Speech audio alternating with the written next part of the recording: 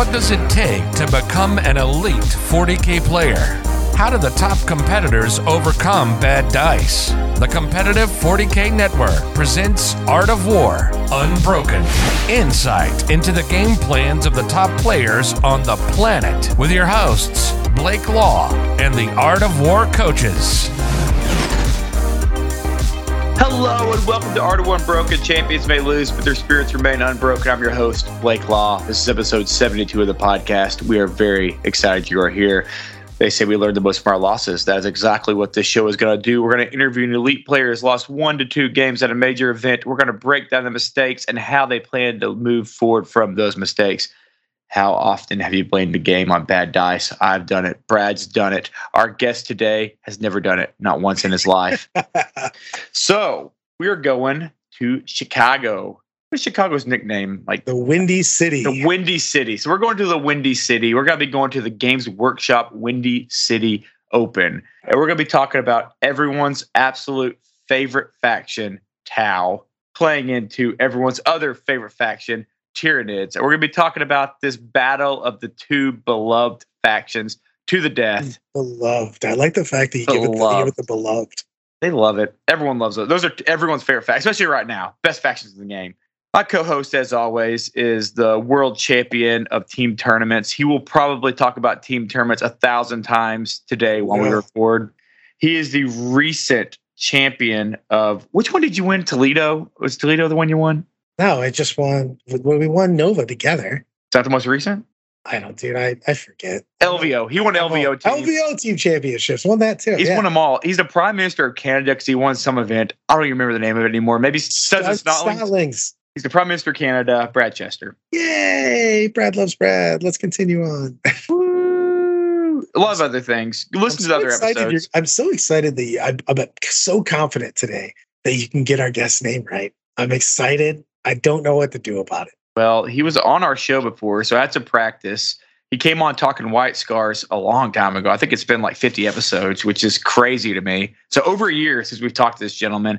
I've been trying to get him on forever. He kept winning, and then he kept just avoiding me altogether. He actually just diverted eye contact with him the last time I saw him. But we got past the restraining order, and we're now back in business. We're back. Yeah, I got past the restraining order. It's been a year. We could talk again. I could be within 10 feet of him. He has been a champion of many factions. He was a White Scar extraordinaire last season. He jumped ship. He's playing Tau now. He has done extraordinarily well with this faction. He's placed in the top all season with it. I am, of course, and talking about the man, the myth, the legend, Mr. Oliver Smith.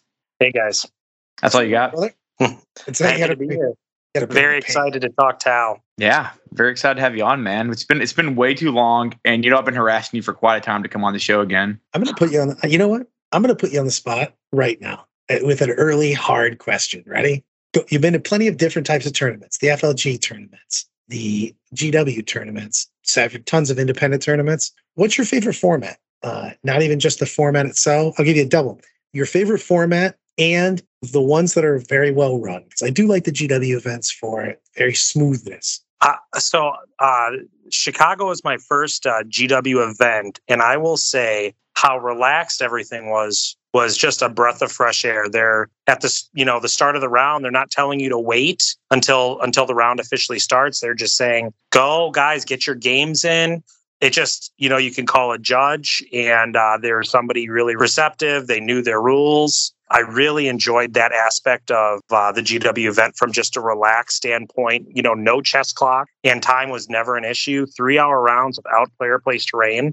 I would be shocked if people really didn't get their games in unless they're probably fairly new, especially with how the armies are in the meta right now. They're pretty killy, so typically you don't have much left by the end of the game anyways. Yep.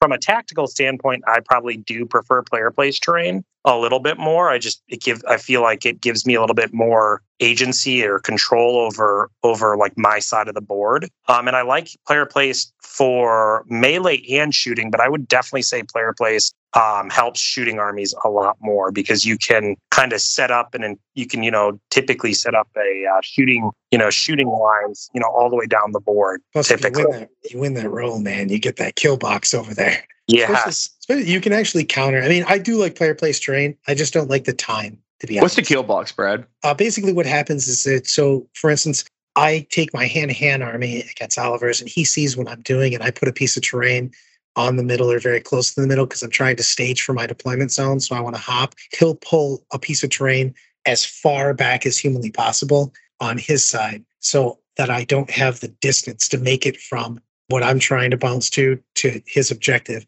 So he'll either leave his objective in the open or put a piece of terrain all the way at the end of the piece of terrain, which usually sets up 20 plus inches, well, from where I have to go because I can only put it at the middle.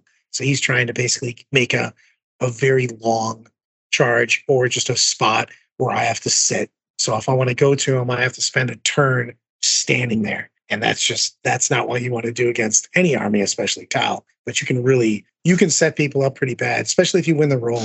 You just slap that crate in the middle long ways and just put that in the middle and block that out. That it's very big for a lot of those armies that are really trying to stage in the middle. If you make them stage in the open, it's not exactly what they were hoping for. That's smart. Never thought about that, actually, because I'm always giving people launching pads. I'm like, oh, yeah, let me just put this one over here. Like, yeah. You put them way back. You always take yourself, but like, man, if you get a shooting army, it's a big, big deal to set yourself up. Don't give your opponent places to go. I see people do that constantly. And I'm constantly utilizing my opponent's terrain when I'm bouncing. I'm looking for where I can go and then go into their terrain afterwards, especially if you can get an assault and then end the assault after pylons consolidates and everything else behind their piece of terrain. That's super frustrating to have happen to you. Yeah, like even a common piece of terrain for player placed is like the crates. And crates, if I'm Tau, I almost always position them in an advantageous, like defensive spot for me, like Brad was saying, typically 18 to 20 inches from wherever my opponent can place terrain, but also to the point where they physically can't hide a model and be on an objective at the same time. It takes a lot, and you'll lose games to good players if you don't place your terrain correctly. And I love you that you put around up the crates. But barricades, crates, and stuff. Everything might be one of my favorite pieces of terrain because you can't charge through. So you can actually make it super hard for your opponent to get to you. And then again, if you have a shooting army, you can almost always see them behind those crates. So it's a big deal that you set it up, make them very difficult charges, and then punish them for coming over there in the first place. It's a big deal. Player place terrain's punishing and unforgiving if you have not done it a decent amount. Ooh. Yeah, I'm real bad at it. I like going back and forth with an expert player on it, but like, man, if you watch a game and one person's played a lot of player place terrain and the other hasn't, man, even if they're equal skill level and everything else, man, if one person gets exactly the terrain they want and the other person kind of just doesn't measure perfectly the angles and the distances, that's a long game. You mess up. Everybody's made mistakes. I mean, at some point in time with it, but man, every time you make a mistake in player place terrain, it feels like you just deployed a unit in the open. That's the kind of ramifications it has.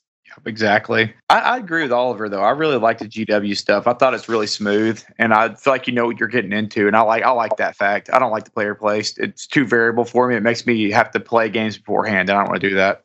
If you want to go with my personal preset terrain that changes per the mission, it would be my favorite type of terrain. Yeah, I like that too. I agree. You get a little bit of change. You get a little bit of everything, but I love the terrain already being there. I just like having the most time possible, and I finish 99.9% of my games anyways, but like just having more time means that you and your opponent are relaxed and you don't have to worry about if either one of you are just good to go and you're finishing the game. You have just a more enjoyable game.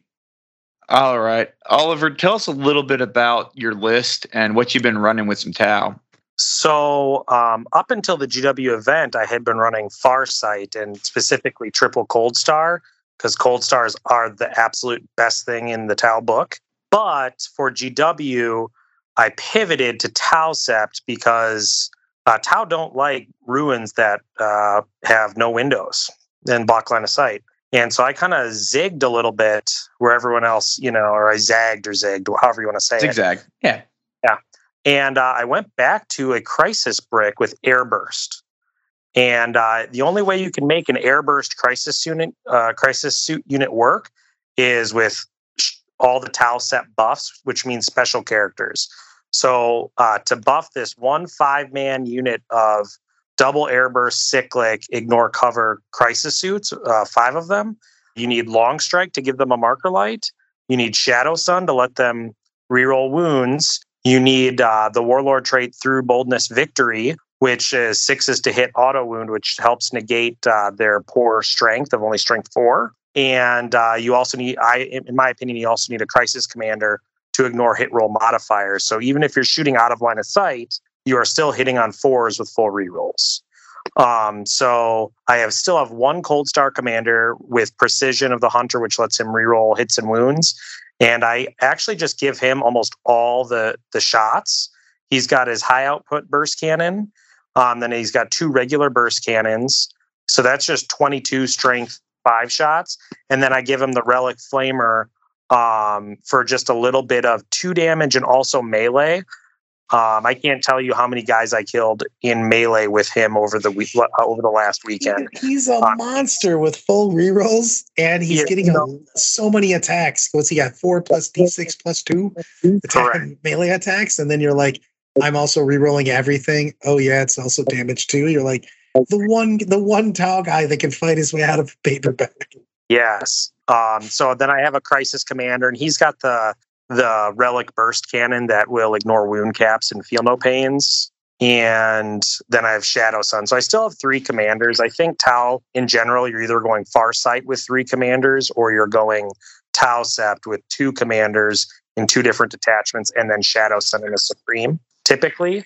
And then I round it out with a couple of bombers, 20 Kroot, a Kroot Hound unit, and then 2 Riptides, because Riptides are one of the only things in the Tau army that can actually just stand out on objectives or screen characters and not just die. I was thinking shake and bake. They're actually, on GW Train, I actually think that they're kind of nasty because you can bounce out, take some shots, and then just bounce back behind those either mid or side pieces, depending if you're playing Dawn of War or Hammer and Anvil. Do they obscure? Yep. Yeah, they're only 14 wounds. Oh, geez. Okay. But they can bounce, which is a big deal in this particular format, too, because you can just peek out, snipe something, pop back in. Yeah. My game 4 opponent had Custodes, and we played on the orc table, and he had Custode bikers, and my Riptide could see into the orc ruin and shoot Custode bikers, and there was nothing. It was rough. They're so long, yeah. Right, and just tall, and Riptides are pretty tall too. So, and the orc boards on GW are just slightly smaller or shorter, I should say. Yeah, that's true. Those are kind of a pain for knights when you're playing it small vet units, though, because it's like, I can hide my entire army underneath this little outpouching. Yeah, that's fun. Yeah, so the basic premise of the army is just, I've come to the conclusion, as most Tau players have, you're almost always taking Kauyan, which is going to give you 3 redeploys instead of 1. And then it's also just going to give you more damage, turns 3, 4, 5. So with that, the whole idea is, like Brad said, you're either fire and fading or doing the assault move with the Riptides if you're playing an army that can actually shoot back. And you're just kind of doing nickel and dime damage the first couple turns between the Riptides and then the Crisis Suits. And then you commit once you can just do overwhelming firepower. And you're typically then only going into like 3/4 of an opponent's army as opposed to their whole army. And Tau still have enough firepower to pretty much cripple whatever's right in front of them. I mean, the commanders, the Riptides are so scary at the end of the game. But man, if that Precision of the Hunter guy's alive, turn 5, that guy's just a menace to society with exploding 4s. You're just like, oof. Yeah, my Precision Commander also has the Tau Relic, which is probably the best relic in the Tau book, which lets him make a normal move after he's declared as a target of an assault, and it also gives him an extra 2 inches of movement. So he just gets to move 16 inches if you nominate him for a charge, and that single relic either inadvertently won me games because they physically couldn't charge him, or they had no choice but to charge him, and then I could get in a very advantageous spot for the next turn. Gosh, it's crazy. That's crazy. People actually underestimate that. Everybody thinks about the fact that you can't, I can't make my charge against him. But the thing is if you declare a charge against him, all of a sudden you're somewhere else shooting something that they didn't want, because you're effectively double moving at that point in time. And all of a sudden you're especially if it's end game, you're in their backfield asking 10 cultists how's the day going. And they wasn't expecting that. And they're like, not so good anymore. Well, and I didn't pull this off, but there's one kind of cool trick you can do with it where if they declare you as a charge, you can move 16 inches near something that you're not actually that worried about. And then you could actually heroic into them. True. I never got a chance to do that, but that'll be on my mind going forward because that is just kind of gross. There's just a lot of armies that you can beat up on the small stuff too. There's so many armies that have their random trash units. If you can just move up heroic them, all of a sudden that's just your objective. Oliver, Brad, I need you to let me speak for a minute, please. That's hard for me, buddy. Oliver, over the course of the weekend, what was your MVP and what unit is on the chopping block? I hate everything about your face right now. The MVP is definitely between the Coldstar commander with precision and specifically on GW terrain. That Crisis Suit unit did so much work, and even into power armor. Once you actually do get to shoot things in line of sight, it just does so much more. I don't know which one is the MVP out of the two, but they won. Those two units can just win you games single-handedly. Like I didn't get to play Eldar, but I felt very confident into every single Eldar player on the GW terrain because of that airburst unit. You just get nickel and dime people. It's crazy. It's not even nickel and dime. They just pick up full. Yeah. You quarter and you're like, you're like, hey, you're indirect, so you lose an AP. You're like, I don't care. My save's terrible anyways. Like, right. And you're T3, so all of a sudden he's re-rolling, plus to hit. We were re-rolling all hits, hidden wounds, plus to wound or whatever. And all of a sudden he picks up 3. You can literally get greedy and pick up 3+ units of Eldar, things of that nature. It is awful against that. Yeah, Airburst is not my favorite thing to see when I'm playing my elves. As a matter of fact, it might be my least favorite thing to see. Well, let's talk about this game. You had a tough game. You played the other old man in the building, which was Mark Parker. Let me give you his list real quick, and then we'll go into the mission and your guys' secondaries and what you were thinking about the matchup.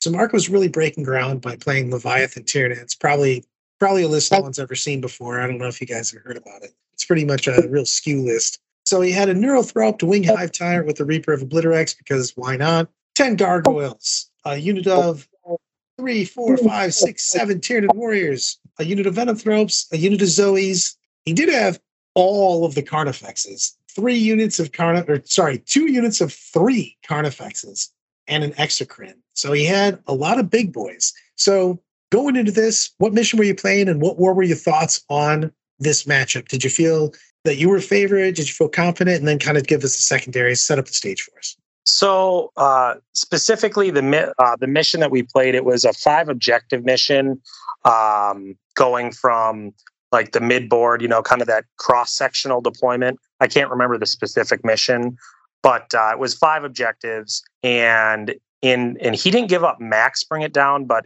I did take bring it down as a secondary. I took Tau Stranglehold as a secondary, and then I took Banners as a secondary because his army is a little bit slower, so I figured the Banners, if I can keep him off my half the board, would be great. What I would say is that my Crisis Suit unit that I've mentioned is very good, but it is not forgiving because I had no points to give it any sort of defensive upgrades. No shield drones, no shield generators, not even stim injectors on the Sergeant. And I ended up having to go first, which I was fine with. And I was very worried about his fly rate. That was kind of like the only thing I was worried about. And so... As well you should be.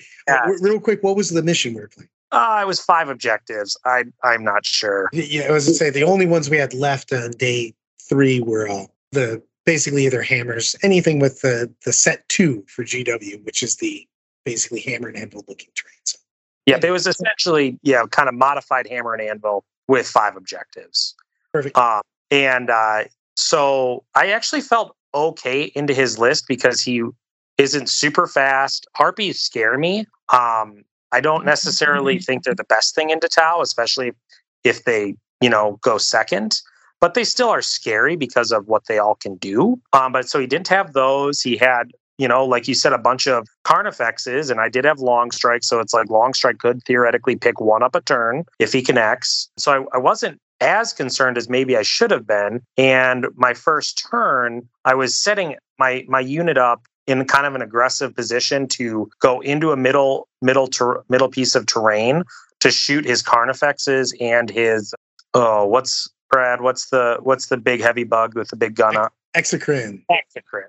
So to shoot his Exocrine. And so I was pre-measuring off of his Hive Tyrant where I could be safe, and then kind of off of like zone thropes so that he couldn't like run into the main building and like smite me to death or whatever. And the one problem that I had was I didn't respect the threat range of Tyranid warriors. So I went into this building. I did a good amount of damage, but Mark was a great player, and he deployed exactly how you have to deploy in that matchup, which is just on the line. He is not fast enough to make up for last time if he deploys conservative. So because he deployed so aggressive, he was able to put pressure on right away, and I wasn't able to kill enough of what I needed to. And then his warriors got a 4 or 5 inch advance. And I had one unit of Kroot kind of screening my, like kind of surrounding my crisis suits. Well, he was able to just get into the piece of terrain to see. And then he was able to just blow them all away between shooting and psychic. And then he picked up my whole crisis suit unit with his warriors. And I don't play against a lot of Tyranids, and it showed. And he capitalized on my mistake. And it was downhill from there. So it was kind of your mistake. Do you feel like your mistake was having that unit too far forward where you could kind of catapult? It was an 8-man Tyranid warrior brick. What I should have done is just taken the Airburst into that with all its buffs before he got Feel No Pain on them. And then just been at 30 inches away from that unit, kind of safely hidden in my castle. That's how I played a lot of my games. I played against a lot of good players, and I never really got greedy except for that game, and it bit me. And so had I just, the Airburst will pick up maybe two to three warriors the first turn, if things go okay. And I should have just been happy with that, and then known that I'll always get to shoot first, because my shooting is so much faster than his is. And I just didn't do that. And I lost not only did I lose the crisis suits, but he had, he probably had three Carnifexes on my half of the board, his Hive Tyrant, and 7 warriors or 8 warriors all on my half of the board, the top of my 2. Well, it's such a big deal because of the fact that it gains so much from just distance from that charge itself. He gets the charge effectively +3 for pilots and consolidate, so he just gets bonus movement. So that's a huge deal. Yeah, it was rough, and I thought I had one chance to kind of dig myself out because his Hive Tyrant was exposed, and like I could essentially take the rest of my army and split fire between the Hive Tyrant, a 1 wounded Carnifex, and then just kind of nickel and dime the warriors. But then I just did not actually even kill the Hive Tyrant with the rest of my shooting, and that was pretty much the game. So, which happens, it wasn't even necessarily his invul saves. His Feel No Pains were a little bit better than normal, but I just couldn't. I didn't. Again, it was Tau turn 2. I have no damage buffs, and it was, and I had a quarter of my army gone, not having that crisis suit unit. So had he just been out, my crisis suit unit theoretically turn 2 could have just picked. I mean, the crisis suit unit will pick up any one. I think it can actually pick up any one model in the outside of maybe like something like Bellicor that's like not giving you reroll hits and is -1 to wound at range. What about a single armature at full buffs? Those things are tough to kill. Can you reroll against them? Do what? Can you reroll hits against them? Yeah. Still just picking it up, man. Yeah. I love that you just chose one of your models. You're like, this is tough to kill. I'm like, it's dead as hell from that unit. Can you kill 2 though? That's the thing. You get a wall of armatures, man. I don't know. Do I have to worry about an armature if at 24 inches away from me if I can hide? Then that's all I would do.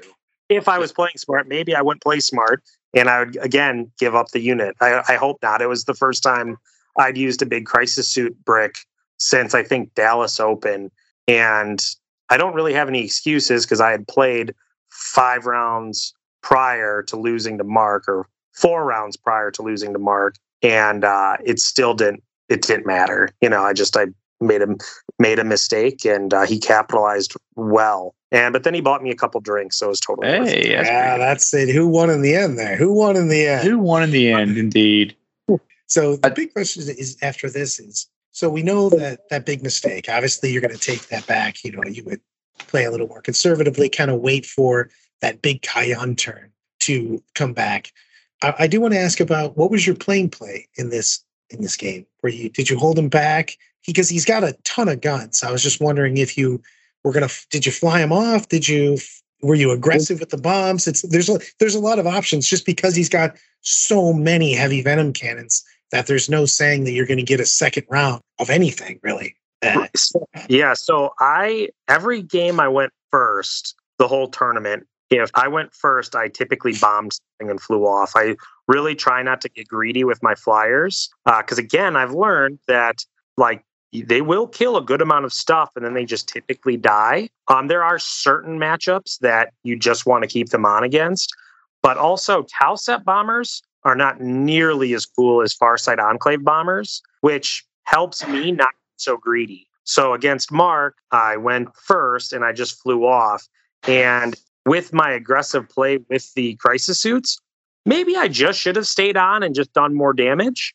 But the better play would have been, again, do what I did, fly off. His Hive Tyrant had Feel No Pain, so I did not bomb that. I bombed his Exocrine twice, just so that I could reliably kill it with just a Longstrike hit, basically, because they're 15 wounds and it's on average 6 mortal wounds, and then all I have to do is get Longstrike through, and it's a done deal. Right. So that worked out fine. But then when they came in turn 2, again, turn 2 is not Kayan, both bombers shot at his Hive Tyrant and did 0 wounds. So, yeah. With that being said, would you have nickel and dime everything else and just kind of left the Hive Tyrant if you were doing it over again with looking back? Because you can do significantly more damage to the rest of his army, especially warriors, everything else, depending on obviously where he puts his buffs. Yeah. At that point of the game, his Hive Tyrant could literally jump into any of my ruins. So I think I just had to. And his Hive Tyrant wasn't in -1 to shoot aura or anything like that. So it was actually a pretty good time to deal with it, because the Ridpacks have velocity trackers, so they're getting +1 to hit. I just think that after losing the crisis suits, even if I had picked up the Hive Tyrant a little bit earlier, it still would have been a major uphill battle. And into Tyranids in general on GW terrain, I could have played it much more conservative, and it's still kind of a coin flip game, I mean, they're the number 1 win percentage army for a reason. It's a very, very strong army. Most of the stuff we'll talk about, especially when we go into part 2, will mainly be just pretending that you didn't move that unit, because we already know that's a game-changing move. And that's the thing is I was just talking about this today. Most of the time in 40K, whoever makes that first mistake, it's that downhill. It's, you just get momentum after that, because you're just coming with less stuff than your opponent is after you make that whatever move in there. Puts you in so many of my games for and against me, whether I made the mistake or my opponent made the mistake. Somebody basically gets that first leverage and kind of just pushes back a lot of times. That's why a lot of times when I say people put in mirror matches, this should be drawish. You're like, nah, not really. It's whoever messes up first is going to have a real uphill battle, because you just get less things to come back with every time. So that's a big deal. Absolutely. And Mark's List 2, like you said, those Venom Cannons on the Carnifexes just do major work, especially with Leviathan getting a free reroll to hit. All those rerolls, it just really adds up, and I really liked his list. It's sad when Longstrike is at best wounding something on 3s, and that's what it is. So that's rough. Again, they're at best wounding on 3s and hitting on only 4s. Let's say for Longstrike, he's only going to connect a couple times. If you're lucky, maybe 3 out of 5. So if he doesn't connect the first 2 turns, he's going to get picked up, because he doesn't get the Fire and Fade, and he doesn't get anything else that's really cool. Yeah, those are 4 damage coming. Does he get a invuln Longstrike? No, he's 14 wounds. But yeah, and you can use savior protocols on him. But my list is so short of drones. It's sad. I routinely would savior protocol Shadow Sun's drones because, and that's pretty funny. Like, yeah, because the Markerlights are just better for my army than her kind of defensive drones, basically. It's funny. Well, thanks for joining us, man. I look forward to what you have to say in the Brad Hour, the Bradning, the Art of War, Unbroken After Hours, if you will.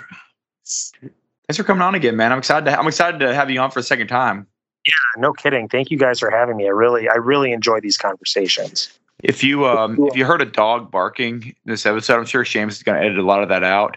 I have a dog, and just like Old Man Brad, he's Old Man Iro, OMI, and he's over there just barking and trudging through my models and making all kinds of chaos. So I'm sorry for everyone listening. It's Brad's fault. All right, everybody. Thanks for listening.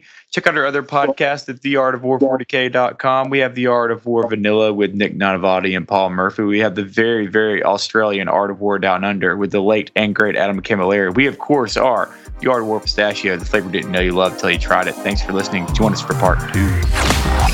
Like what you just listened to? Check out Art of War and the Art of War Down Under podcasts on the competitive 40K network, theartofwar40k.com.